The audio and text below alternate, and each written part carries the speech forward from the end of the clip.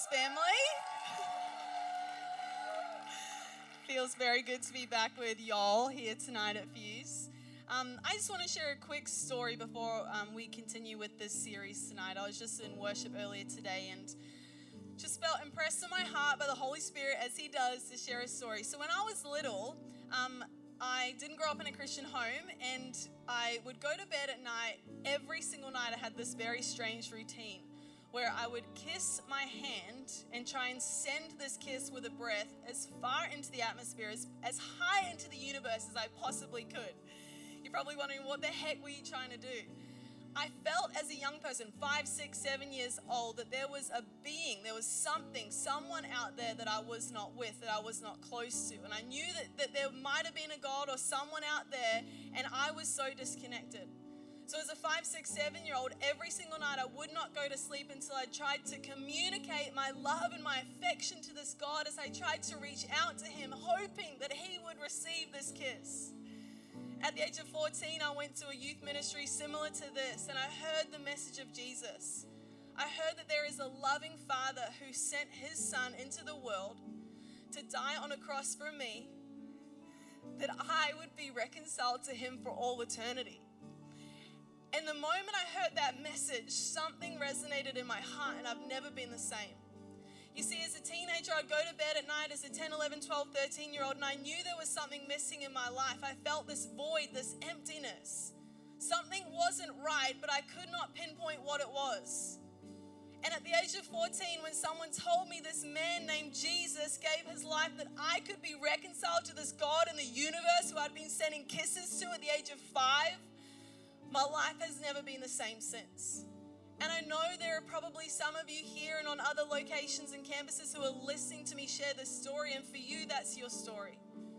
You've spent your whole life wondering, what is it going to take to fill this void, this emptiness that I feel in my life?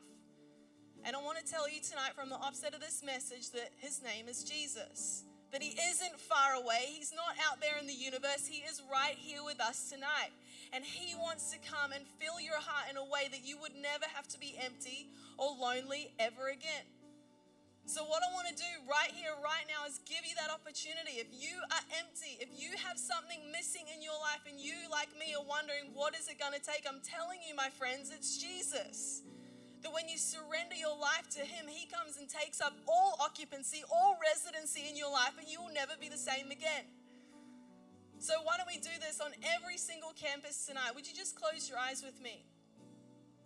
Have you been connected to that loving Heavenly Father through the death, the resurrection of His Son, Jesus? If you haven't yet, I want to give you that opportunity. I want you to put your hand up in the air, and as you do that, just pray to God, I give you my life. I give you my life. With every eye closed, I want to invite leaders to look around, notice if anybody has their hands up, because at the end of the service, I would love for you to have a conversation with them. If your hand is up, you can go ahead and put that down, and I want to pray for us as we continue tonight's service. Father, you are such a good God. You are far better than we deserve. That Jesus, you left your throne in heaven and came to earth and died on a cross that we could be reconciled to God forever. Lord, help us to live in light of that wonderful truth that we call the gospel, that wonderful truth that's been given to us, that wonderful truth that I just talked about. We love you. We love you. Speak to us tonight. In Jesus' name, all God's people said, amen, amen. Hey, I love you guys. This feels absolutely awesome to be back with you tonight. God is doing something so special here. I had goosebumps as I'm watching you guys worship. And so I'm going to continue this series called Living Legacy tonight. But before I did, I actually wanted to give a little bit of a recap, a little bit of an update on my life. For those of you who don't know who I am, my name's Stacey. I actually got the honor to work here with Fuse for 4 years. So I feel like I owe some of you an update of my life because it's quite exciting, okay? So number one, my update is I work at an amazing church in Australia called Elevation Church. Not affiliated to the one in North Carolina, very different. But I have a photo, so this is my church that I work at. on the beautiful Gold Coast. This is our volunteer Christmas dinner last year. Now catch this, while we're all struggling and it's like 0 degrees Celsius right now in Anderson, over there it's 105 degrees Fahrenheit, okay? So that's like really hot right now in Australia. So I work at a beautiful part of the planet. So that's my first update. My second update is this photo right here. I have 2 beautiful nephews now. Look at those boys. I just love them. So that's Hudson on the right and Ashton on the left. They are an absolute dream. And my third update, which might be the most exciting of all, is I do have a boyfriend, so we'll flick that, yep. And now take it down, because I can't look at it. I miss him too much. It's been 2.5 weeks, and I can't wait to see him. So those are my quick little updates to catch you up to speed with my life. But tonight, what I'm going to be doing is talking about living legacy based out of 2 Timothy chapter 2. So if you have your Bibles, you can go there with me tonight. So last week, Caleb preached an amazing message about how we have been entrusted this thing, and I just talked about it. We've been entrusted with the gospel, and we're called to guard it. We are called to grow it, and we are called to give it away. And so here in the second book of Timothy in chapter 2, Paul continues his letter to his son in the faith named Timothy. And he's writing to him about the type of man, the type of mindset that he wants Timothy to have. Because Paul knew that he was about to die for what he believed in. And he also knew that it was a big possibility that his young son in the faith, Timothy, would also die at some point because of what he believed in. So he is writing this letter to Timothy to try and encourage him to guard this good deposit that's been entrusted to you, to grow this thing and to give it away, because this is the hope of the world. And so we'll pick up the story, we'll pick up the letter in 2 Timothy chapter 2. If you have your Bibles, why don't you wave it in the air? Some of you are waving your phones, that's awesome. Still the word of God, which I love. So 2 Timothy chapter 2, I'm going to start in verse 1. And it says this, Paul writes to Timothy, "You then, my child, be strengthened by the grace that is in Christ Jesus. And what you have heard from me in the presence of many witnesses, entrust to faithful men who will be able to teach others also. Share in suffering as a good soldier." Everybody say soldier. Say it like an Aussie, soldier. Soldier. Like a good soldier of Christ Jesus. No soldier gets entangled in civilian pursuits, since his aim is to please the one who enlisted him. An athlete, everybody say athlete. Who here is an athlete? Who here wants to be a college athlete? Who here wishes they were good at any sport, but you are not very good? Okay, that's me. It says an athlete is not crowned unless he competes according to the rules. It is the hardworking farmer. Everybody say farmer. Say it like an Aussie, farmer. We just leave the R out of everything, okay? It is the hardworking farmer who ought to have the first share of the crops. Think over what I say, Timothy. For the Lord will give you understanding in everything. Remember Jesus Christ, risen from the dead, the offspring of David, as preached in my gospel. So that's what we're talking about tonight. That whole chapter, that whole passage. But what I want to draw our attention to is those 3 words that I just had you say after me. Soldier, athlete, farmer. Everybody say soldier, athlete, farmer. Now, what in the world is Paul getting at? Why did he pick those 3 out of everything? And to paraphrase this passage, I want to say this, that what Paul is saying to Timothy is this, that if it's worth it, if Christianity is worth it, I'm about to die. If following Jesus is worth it, Timothy, then you better believe that if it's worth it, then you've got to work at it. Because what do those 3 things have in common? A soldier, an athlete, a farmer. They require really hard work. He didn't say, hey, you got to have the mindset of a vacationer or a Visco girl, right? He didn't say any of that. He said, you've got to have the mindset of a soldier. Do we know what soldiers do? They risk their lives, sometimes lay their lives down for their countries. What does an athlete do? This is why I'm not an athlete, because I do not want to get up at 4 a.m. and go work out and have to be like difficult with my diet. I just want to eat whatever I want. So what is he saying? He's saying it's hard to be an athlete. It requires training. And then he talks about a farmer. I don't want to be a farmer either. They've got to milk cows every single morning, go and sow some seeds and wait for it to become a harvest. Paul is saying to Timothy, Timothy, if you are going to live a life of legacy, if you're going to guard this thing that's been given to you, if it's really worth it to you, then you've got to work at it. Say that with me. If it's worth it, everybody say it. If it's worth it, you got to work at it. Now, you guys sound too southern, okay? A little bit too southern. You got to just go ahead and take those R's out of everything, all right? Say it like me. If it's worth it, you got to work at it. Now it sounds like I'm at home in Australia, okay? If it's worth it, you've got to work at it. You know, myths are super interesting to me. Who here has heard the statement that if you go to Australia, you will surely die of a snake bite or a spider bite? Who's heard that? Everybody in the room. I don't know where that began, but that is a myth, okay? I've lived there for 15 years. I originally lived in New Zealand, but I lived in Australia for 15 years. I have never seen a venomous spider ever, not one time. In 15 years, I've seen 2 snakes. One of them was in the outback, the other one was about this big, okay?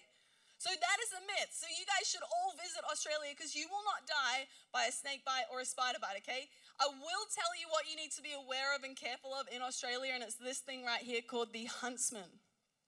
Look at that thing. Everybody go like this with your hand. I'm not kidding you, they are this big.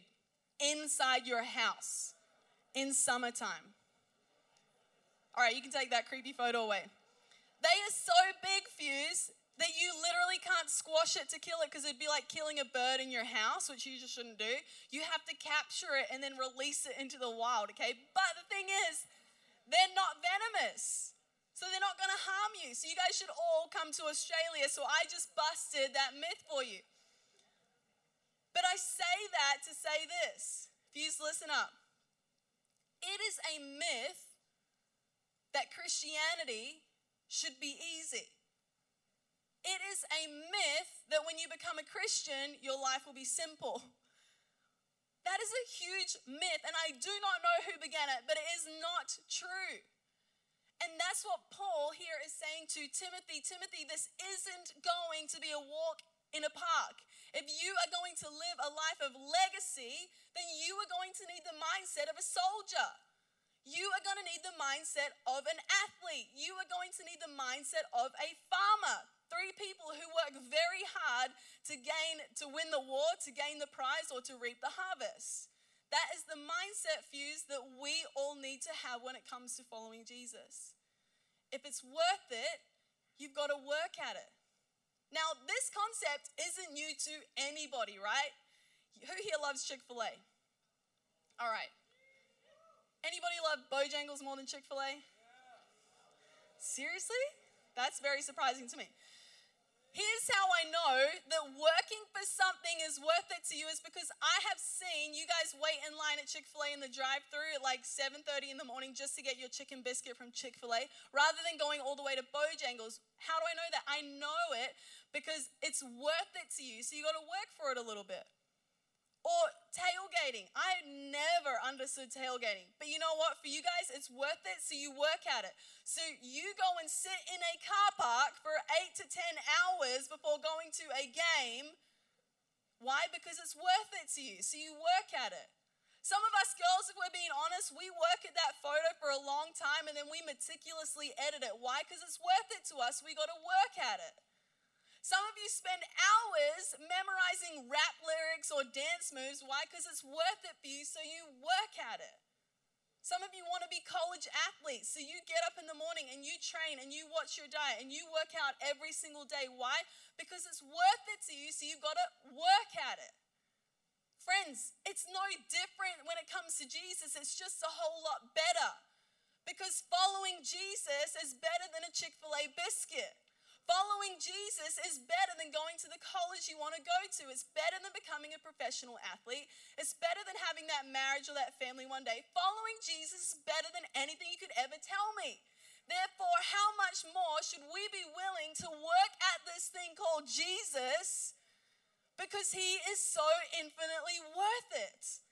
Now, hear me when I say this. I'm not telling you you need to work at it for your salvation. I'm telling you to work at it because you have an enemy who is trying to tear you from following Jesus. And if you just idle along like it's a vacation, he might just succeed. Friends, if it's worth it, you got to work at it. Say it with me. If it's worth it, you got to work at it. And hey, the good news is this, that God, because he's such a good God, gives us the grace that we need to work at it. God is so good. Catch this in 1 Corinthians chapter 15 and verse 10. It says this. Paul is writing a letter to the church in Corinth, and this is what he says. But God's amazing grace has made me who I am. And his grace to me was not fruitless. In fact, I worked harder than all the rest. Paul says, I worked harder than all the rest.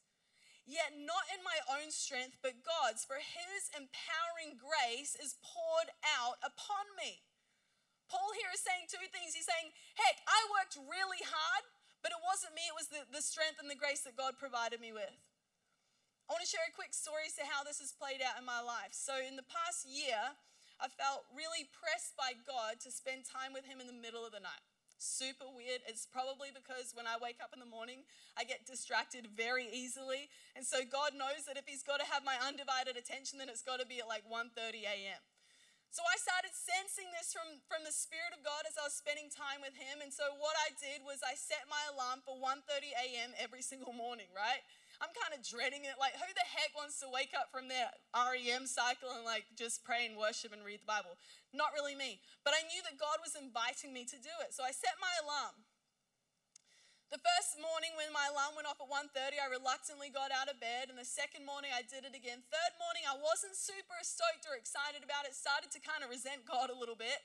So the fourth morning, I just hit the alarm and canceled it out and went back to sleep.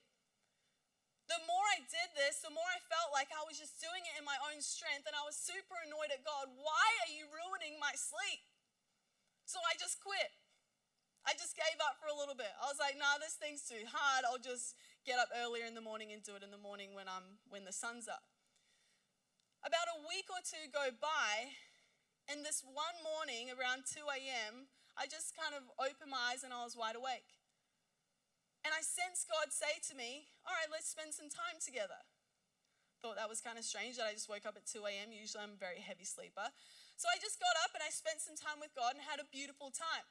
The same thing happened the next day and the next day and the next day. And I wasn't even setting an alarm, but yet the Holy Spirit was waking me up. Why?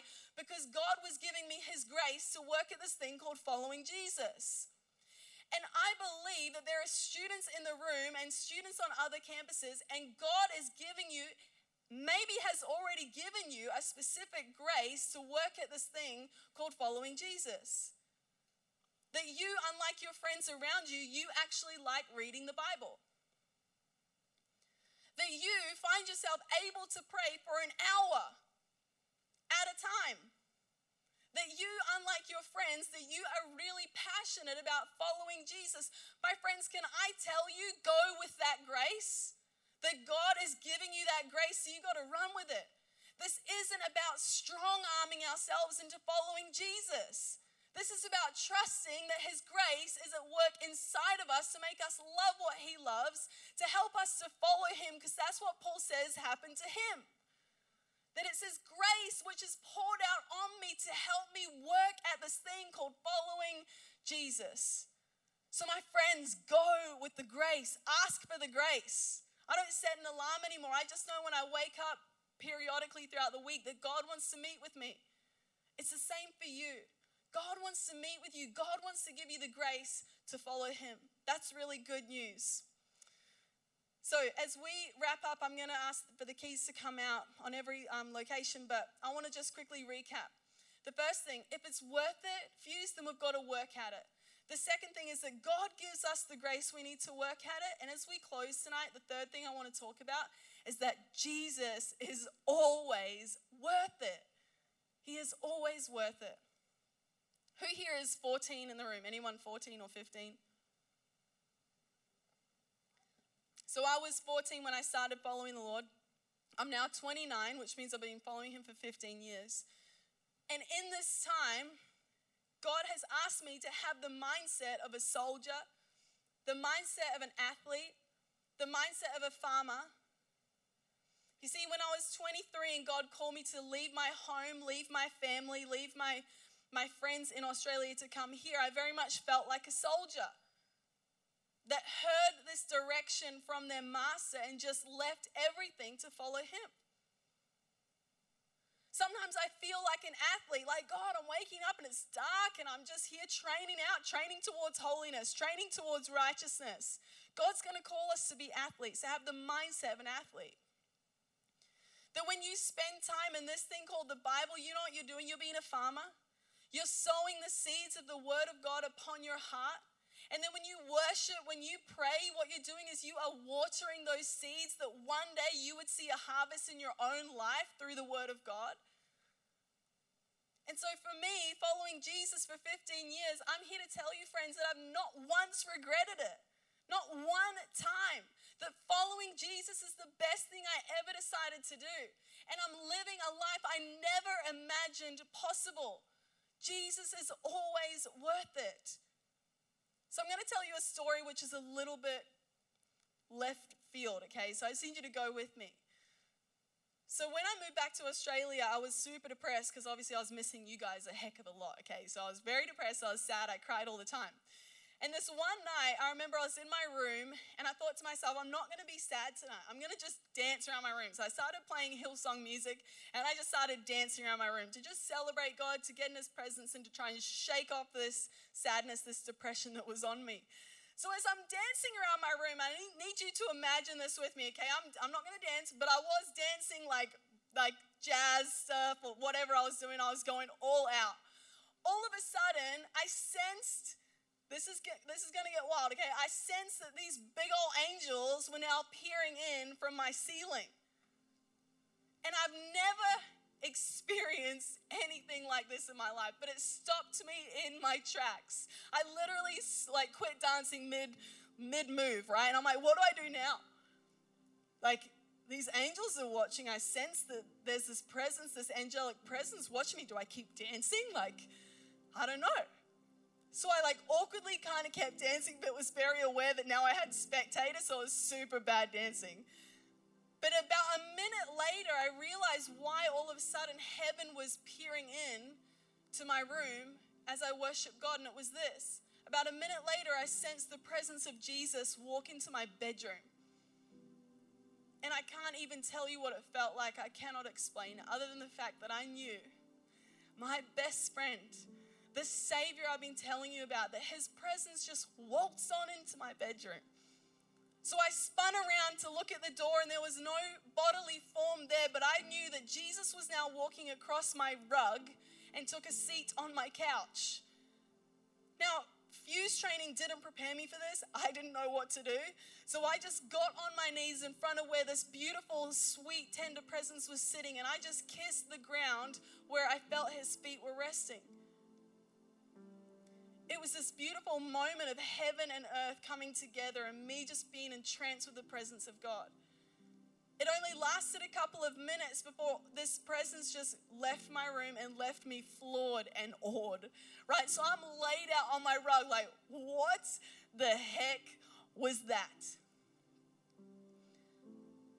But you know what, Fuse? It was the most precious and beautiful moment of my entire life.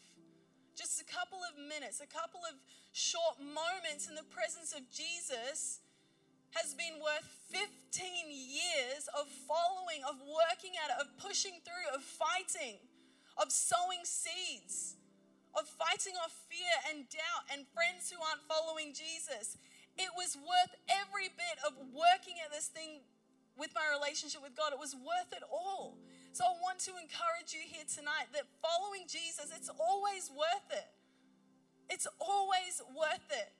That we're not called to live on vacation. This thing is not going to be easy.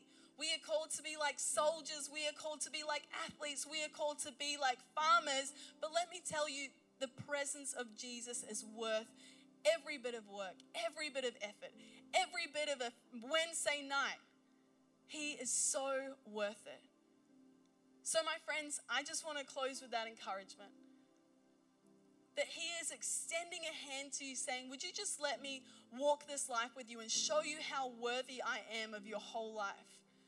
But as I was praying about how to end tonight, I felt God say this to me, that my kids, they're not going to work at something if they don't think it's worth it. A political leader isn't going to send soldiers into battle if he doesn't think the war is worth it.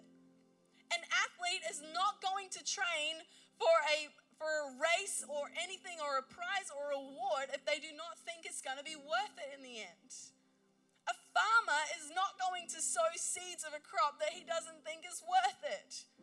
So for us, as we follow Jesus, I want you to know that understanding the worth of Jesus is the prerequisite to any work that you will ever put into following him in the first place. So tonight, I truly believe that God wants to convince us of his worth.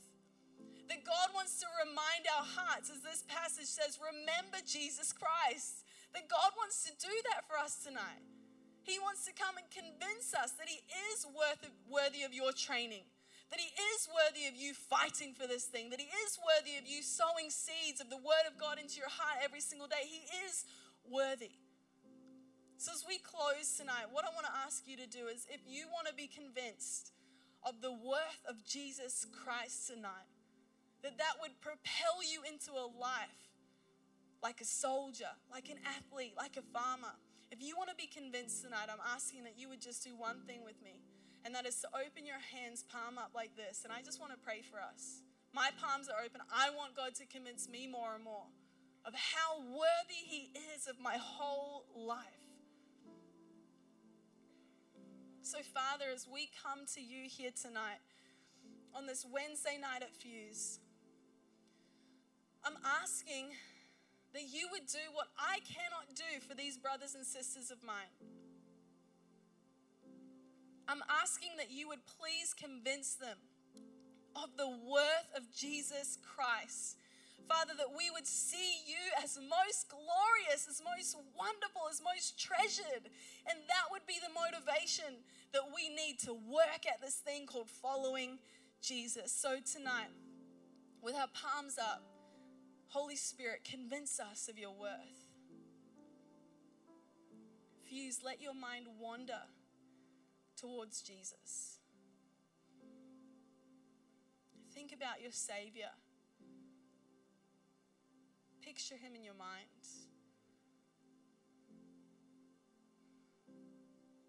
With eyes like fire and a smile of love.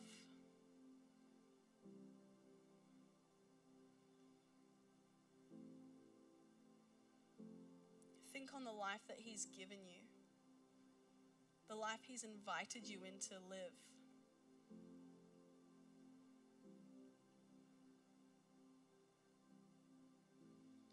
Now think on the eternity that awaits us. When the kingdom of God comes in all of its fullness, all of its glory, and we get to walk the streets of heaven with Jesus. Think about the worth of that God.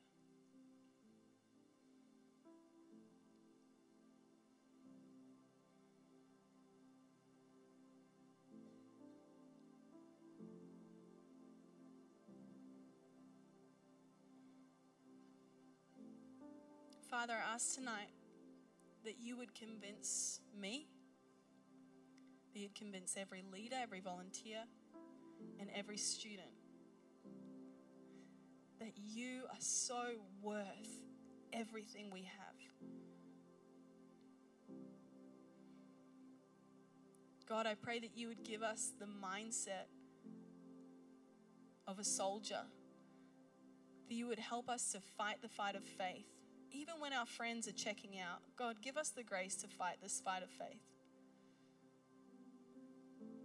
God, I'm believing for every young person on every location that you would give us, God, the mindset of an athlete. That we would be so convinced of your worth that we would spare no expense in following you in order to run the race that you've given us to run. And God, I'm asking that by your grace, that you would enable us to be like a farmer who would till up the soil and sow some seeds and water those seeds and wait for the harvest to come in our own lives. That you'd give us the patience of a farmer.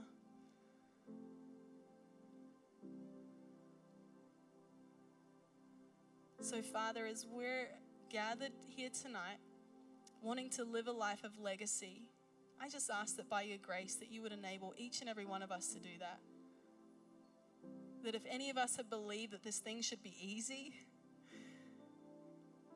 God, would you encourage our hearts to know that even when it's difficult and hard and lonely, that you're right there with us.